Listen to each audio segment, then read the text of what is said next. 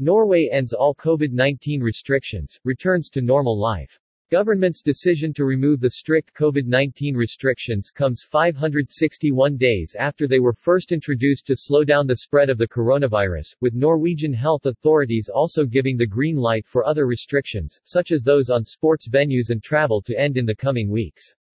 Norway will remove most of the infection control measures, giving a big thank you to citizens for complying.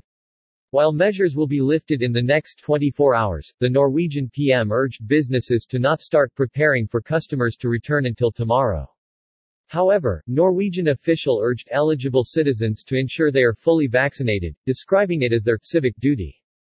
Norway will fully reopen on Saturday, September 25, ending COVID-19 restrictions on businesses and social interactions, the country's prime minister announced today. Norway's Prime Minister Erna Solberg. Now we are going back to a normal everyday life, Norway's Prime Minister Erna Solberg declared, while speaking at an official press conference today.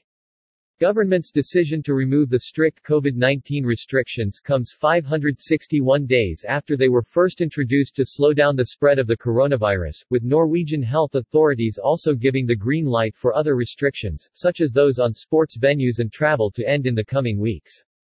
Today, Solberg solemnly stated that, from 4 p.m. 3 p.m. Greenwich Mean Time, tomorrow, Saturday, September 25, Norway will remove most of the infection control measures, giving a big thank you to citizens for complying.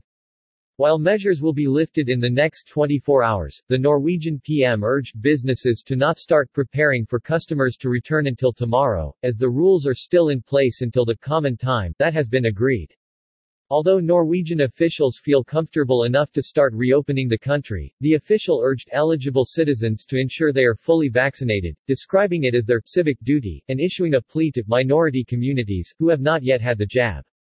Responding to the announcement, the head of the Confederation of Norwegian Enterprise, Ole Erik Almlid, declared that this is what the whole society has longed for, even though the finish line has not yet been reached, with more work to come until industries have fully rebounded.